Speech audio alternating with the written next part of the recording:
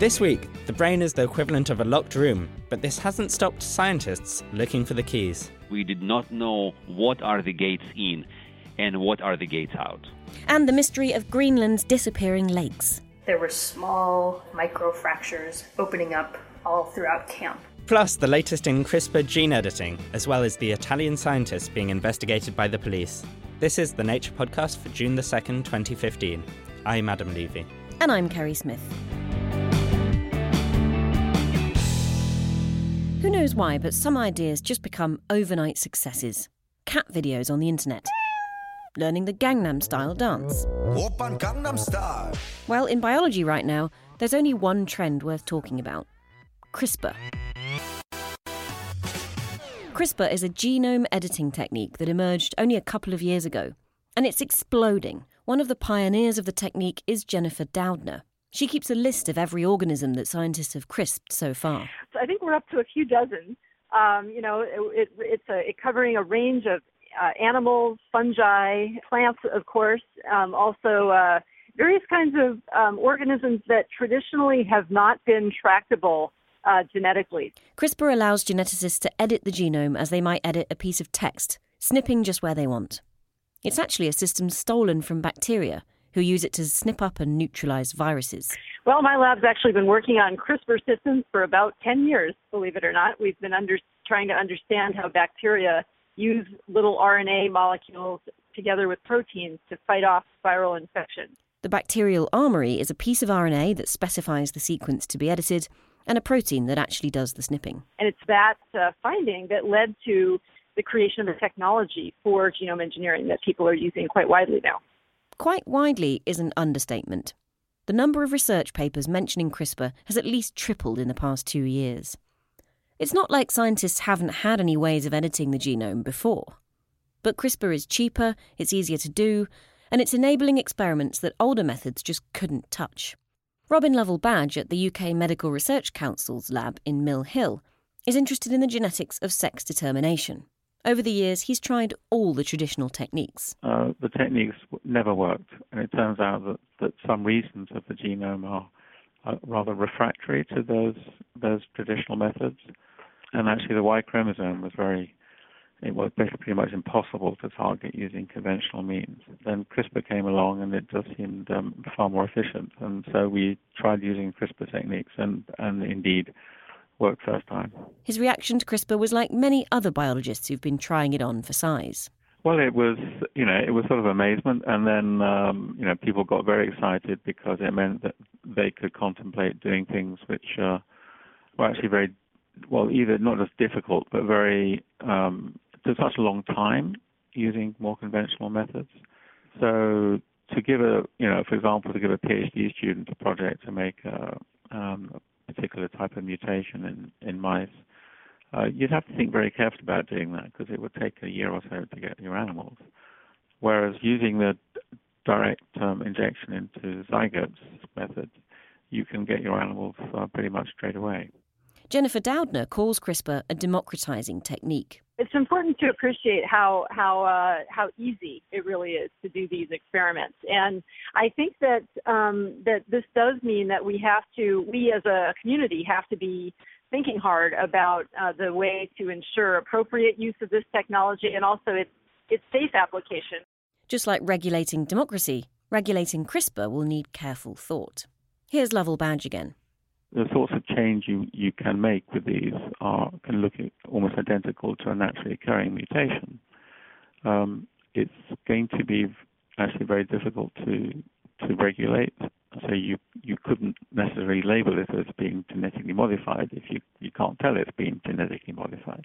Lots of groups have already made tweaks that look just like natural variation. Take Vladimir Nekrasov, whose group at the Sainsbury Plant Sciences Lab in Norwich in the UK is working to make tomatoes that are resistant to a fungus called powdery mildew. Our product is essentially a non-transgenic line that carries a small deletion in the locus of interest, and essentially this plant is a non-GM, indistinguishable from natural varieties that would carry a mutation in the same locus. In Europe, Nekrasov says, these plants are still regulated like GM crops. Simply because if a variety has been generated using any kind of recombinant nucleic acid, is classified as GM in Europe. However, in the United States, the situation is different. So there, the legislation takes into account not so much the process, but rather the product. So if the product is a variety that doesn't carry any foreign DNA, then it would be classified as non-GM. Regulation aside, biologists are excited about the time saving that CRISPR is allowing. Breeding a new strain of plant, or using older gene editing techniques to make one, is time-consuming. Nekrasov's new CRISPR tomato strain took only 9 months to make. It might not be too long then before CRISPRed crops hit gardens and greenhouses. For now, though, the biggest hits are likely to be in basic science. To see the kind of biology that's being enabled by this is just kind of jaw-dropping to me. That was Jennifer Doudna of UC Berkeley, and before her, Robin Lovell-Badge and Vladimir Nekrasov here in the UK. At its thickest point, the Greenland ice sheet is over a mile deep. In fact, it's so vast that in the warm season, meltwater can form large lakes on the surface. These lakes can be several kilometres wide, but sometimes they just disappear. They can empty in just a few hours, with the water rushing away at immense speeds. But how the lakes are draining their water to the bottom of the ice sheet has remained a mystery. It's not just baffling, it's also worrying. When the water from these lakes reaches the bottom of the ice sheets, it speeds up the flow of the ice into the ocean. As the world warms, more of these lakes will form, and so researchers are keen to understand how this will affect Greenland's ice loss. Now, researchers think they've worked out what's happening to all this water. One of the team members, Laura Stevens, originally from the southern state of Kentucky and now based at MIT, has been spending her summers in a very different climate. I gave her a ring and asked her what it's like working in the Arctic Circle. It's a very vibrant place, but the ice sheet is an incredible otherworldly place. Working on ice is interesting because the whole time you're thinking, okay, the ice is moving, there are crevasses and moulins that are taking water down. Even though the ice overall moves very slow, it's a very active place in the summertime. The Greenland ice sheet is so vast that these lakes can form on the surface. How big can these lakes actually grow to be? These lakes can get pretty big. The lakes, on average, are about 4,000 Olympic swimming pools sized. You were investigating a way these lakes can disappear really very quickly, weren't you? What we're focused on in this paper, which is these dramatic, rapid drainage events where a crack intersects the lake margin and the lake fills that crevasse, and the force of the water drives the fracture down through the ice. It's called a hydrofracture. So water rushes into the hydrofracture, draining the lake in a couple hours, roughly at the speed of water flowing over Niagara Falls. What's it like to witness one of these drainage events where this huge lake drains over the course of just a few hours? In 2008, collaborators were camped out by North Lake when it drained. They were able to hear lots of large booms, and there were small microfractures, maybe about 1 millimeter in thickness, opening up all throughout camp. Could understanding lake drainages help us to understand the rate at which Greenland will contribute to sea level rise? So right now we understand that when lakes drain, a large amount of water reaches the ice sheet bed, and water spreads out as a sheet at the bed of the ice sheet, which causes less of the ice sheet bed to be in contact with the bedrock. So if you have less of the ice sheet bed in contact with the bedrock below, there's a greater amount of ice sheet that's able to slip on this interface of water that's now down there. And the ice in that area speeds up, increasing the amount of total ice on the ice sheet moving towards the coast and increasing the amount of icebergs discharging into the ocean. What do we currently know about what causes these lakes to drain so suddenly? It seems like such a huge event. Before, the glaciology community had a sense of, okay, we need enough water in lakes to be able to fill up the hydrofracture that forms. But we were noticing that there are lakes that form that have a volume 5 times as much as the volume needed to fill a hydrofracture crack. And some of these lakes aren't draining over the summer. How did you set about investigating what was actually causing these rapid drainage events? We set up 16 GPS stations around a lake on the Greenland ice sheet for 3 years.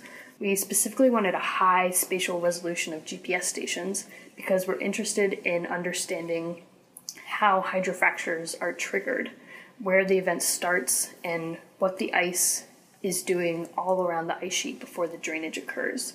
What we were able to show with our data from North Lake is that a significant amount of water reaches the ice sheet bed before the hydrofracture crack begins to open. As the water reaches the bed, it causes 2 things. First, it causes the ice sheet to slip. Second, it causes the ice sheet to be uplifted a little bit. You can think of this as a small dome forming on the ice sheet surface, and it's stretching that surface ice.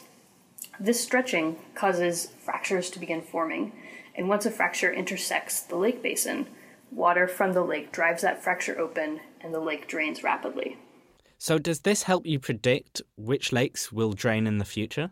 Yeah, so our results help us understand that while there are additional lakes forming at upper elevations of the ice sheet, and this region is expanding inland every year, it's unlikely that the water in these lakes will be transferred to the bed directly beneath the lakes at the upper elevations. Because there aren't a lot of crevasses near these upper elevation lakes, that prevents water getting to the bed locally beneath these lakes and instigating this precursor to hydrofracture. Does this now solve the mystery of sudden lake drainage, or are there still big unanswered questions? I think this largely solves the questions we had about how the water is being drained from the lakes so quickly.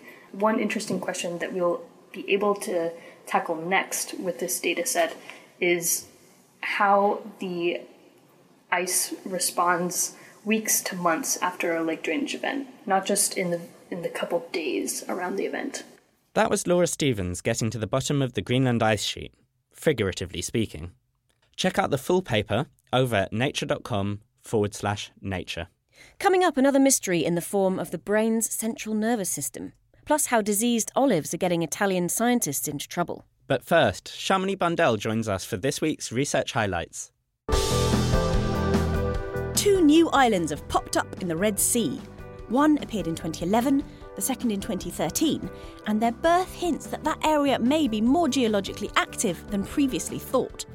Now, seismic data and satellite measurements reveal that the 2 islands formed from magma squirting up from the sea floor. The magma's leaking from a rift in the Earth's crust, caused by 2 tectonic plates shifting away from each other. New islands like these are rare and provide a great opportunity to study the submarine eruptions that cause them. For more on these islands, see Nature Communications. Pluto and its moons have a pretty dysfunctional relationship. Its biggest moon is Charon, and Pluto and Charon together form a binary planet-like system. But there are 4 other moons: Styx, Nix, Kerberos and Hydra. New research shows that Nix and Hydra are rotating chaotically due to the large torques from the other bodies. And it also looks like Kerberos is much darker than the other moons, raising questions about its origins. The New Horizons spacecraft will fly by Pluto in July and is hoping to find out more about this complex family. We may find that Pluto's hiding even more moons. The full paper is in Nature this week.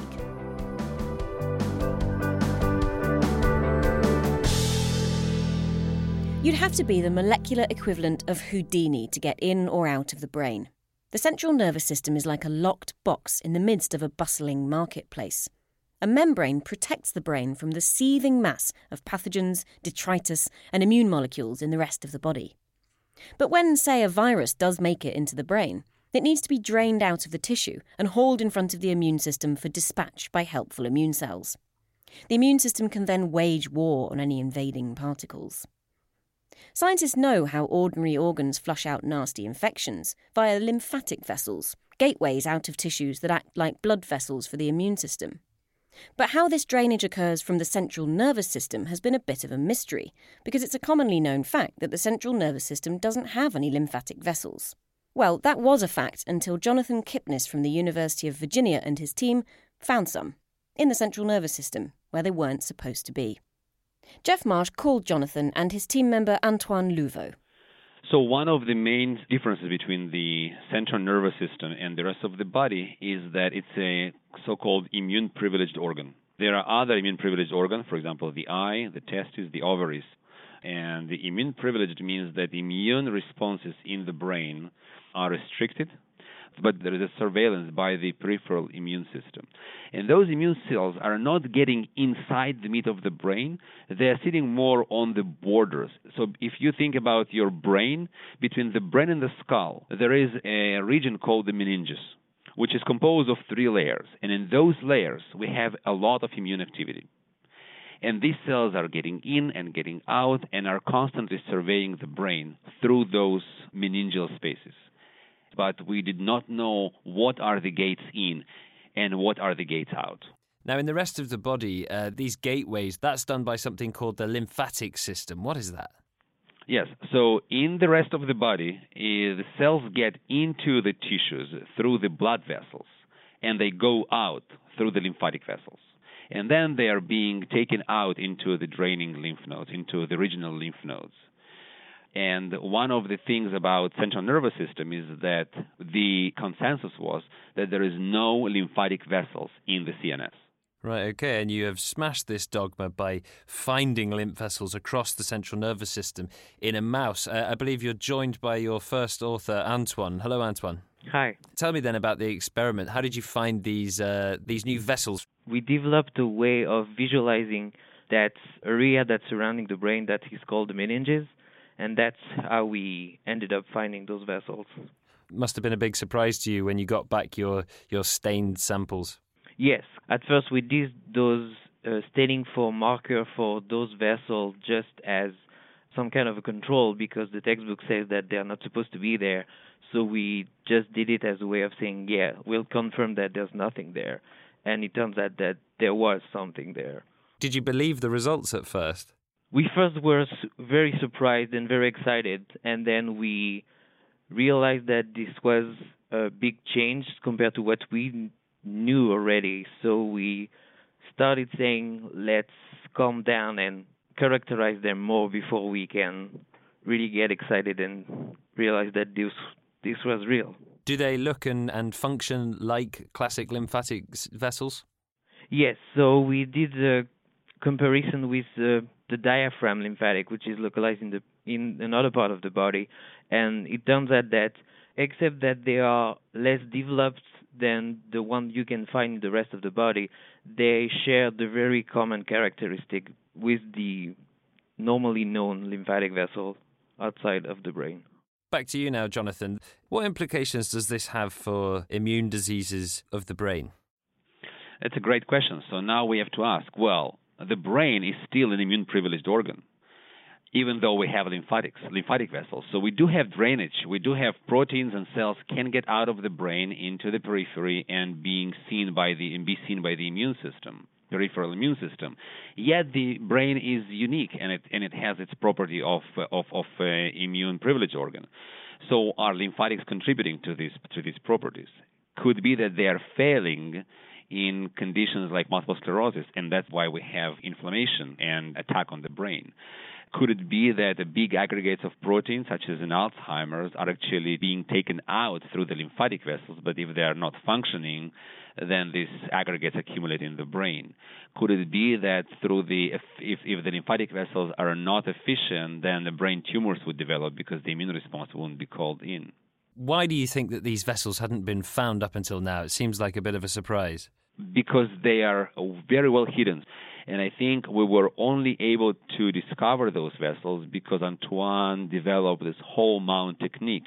So we were able to mount the entire meninges on a slide, and then it became obvious to us that there is some vessels that carrying immune cells which are not part of the vasculature, of the blood vasculature. And just to be clear, this work was all done in mice. Are you assuming that this is a parallel situation in humans? So we actually published one of our figures. It demonstrates an example from a human area of the meninges where we're showing structures that look like possible also lymphatic vessels. But I don't think we are, at this point, very well convinced. I think there is more work to be done, and we now collaborate with more clinicians, and we're getting fresh samples from this area of the brain, and hopefully in the very near future we will better describe human vessels. That was Jonathan Kipnis, and before him, Antoine Louveau from the University of Virginia. For the full paper, head on down to nature.com/nature. Time for our news chat now, and Alison Abbott is on the line from Munich. Alison, the olive's having a bit of a tough time in Italy at the moment, isn't it?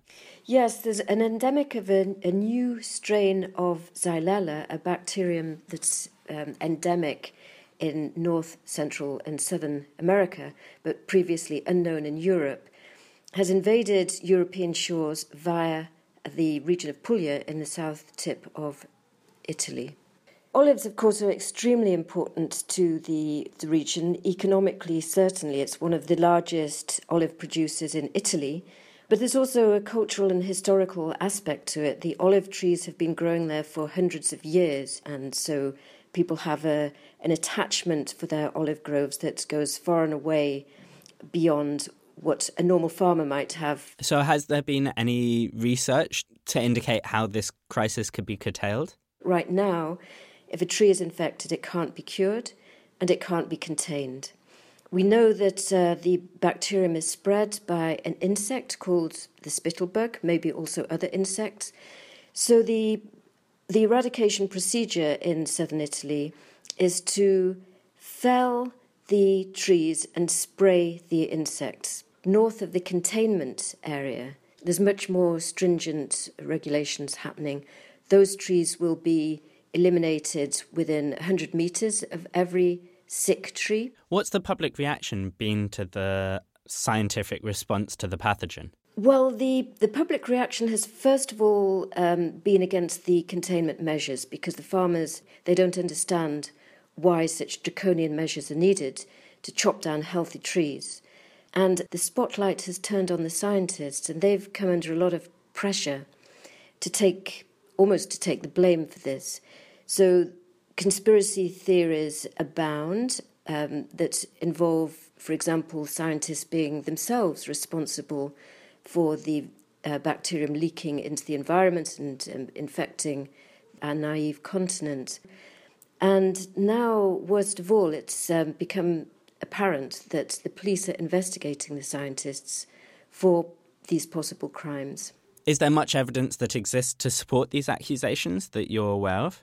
So far, there's no evidence that we're aware of, but all of the evidence that has been thrown out there has been so far debunked. For example, one of the main concerns of the prosecutors at the beginning when they started their investigation concerned a workshop that had been held about Xylella. And I think the police thought it was rather suspicious because Xylella did officially not exist in Europe, so why look at it? But of course, this was a training course, a European-wide training course, so there's every reason that this should have taken place.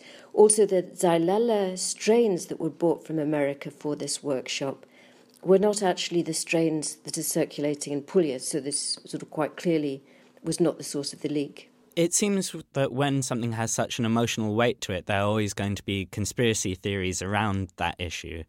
Why do you think it's kind of gone to this next level and being looked at by the police? It wouldn't be the first time that the police had picked up conspiracy theories and taken them to a level that probably they would have been filtered out in other countries. We've seen this also after the earthquake in L'Aquila, where the scientists who are supposed to predict earthquakes, of course you can't predict earthquakes, they were actually blamed for that earthquake happening.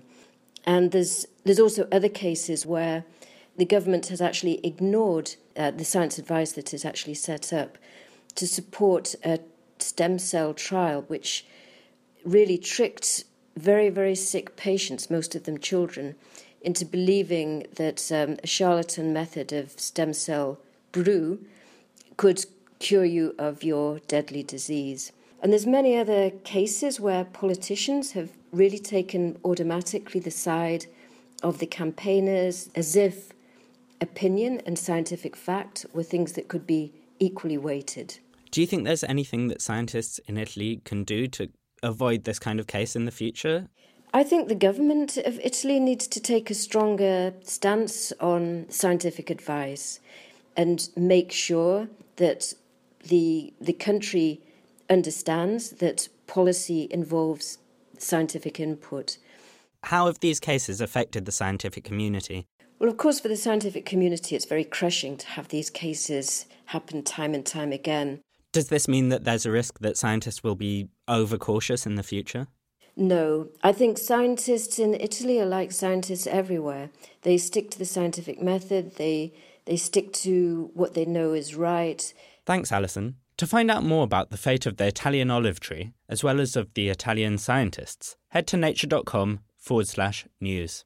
That's all from us this week. Tune in next time for more science mysteries solved. I'm Kerry Smith. And I'm Adam Levy.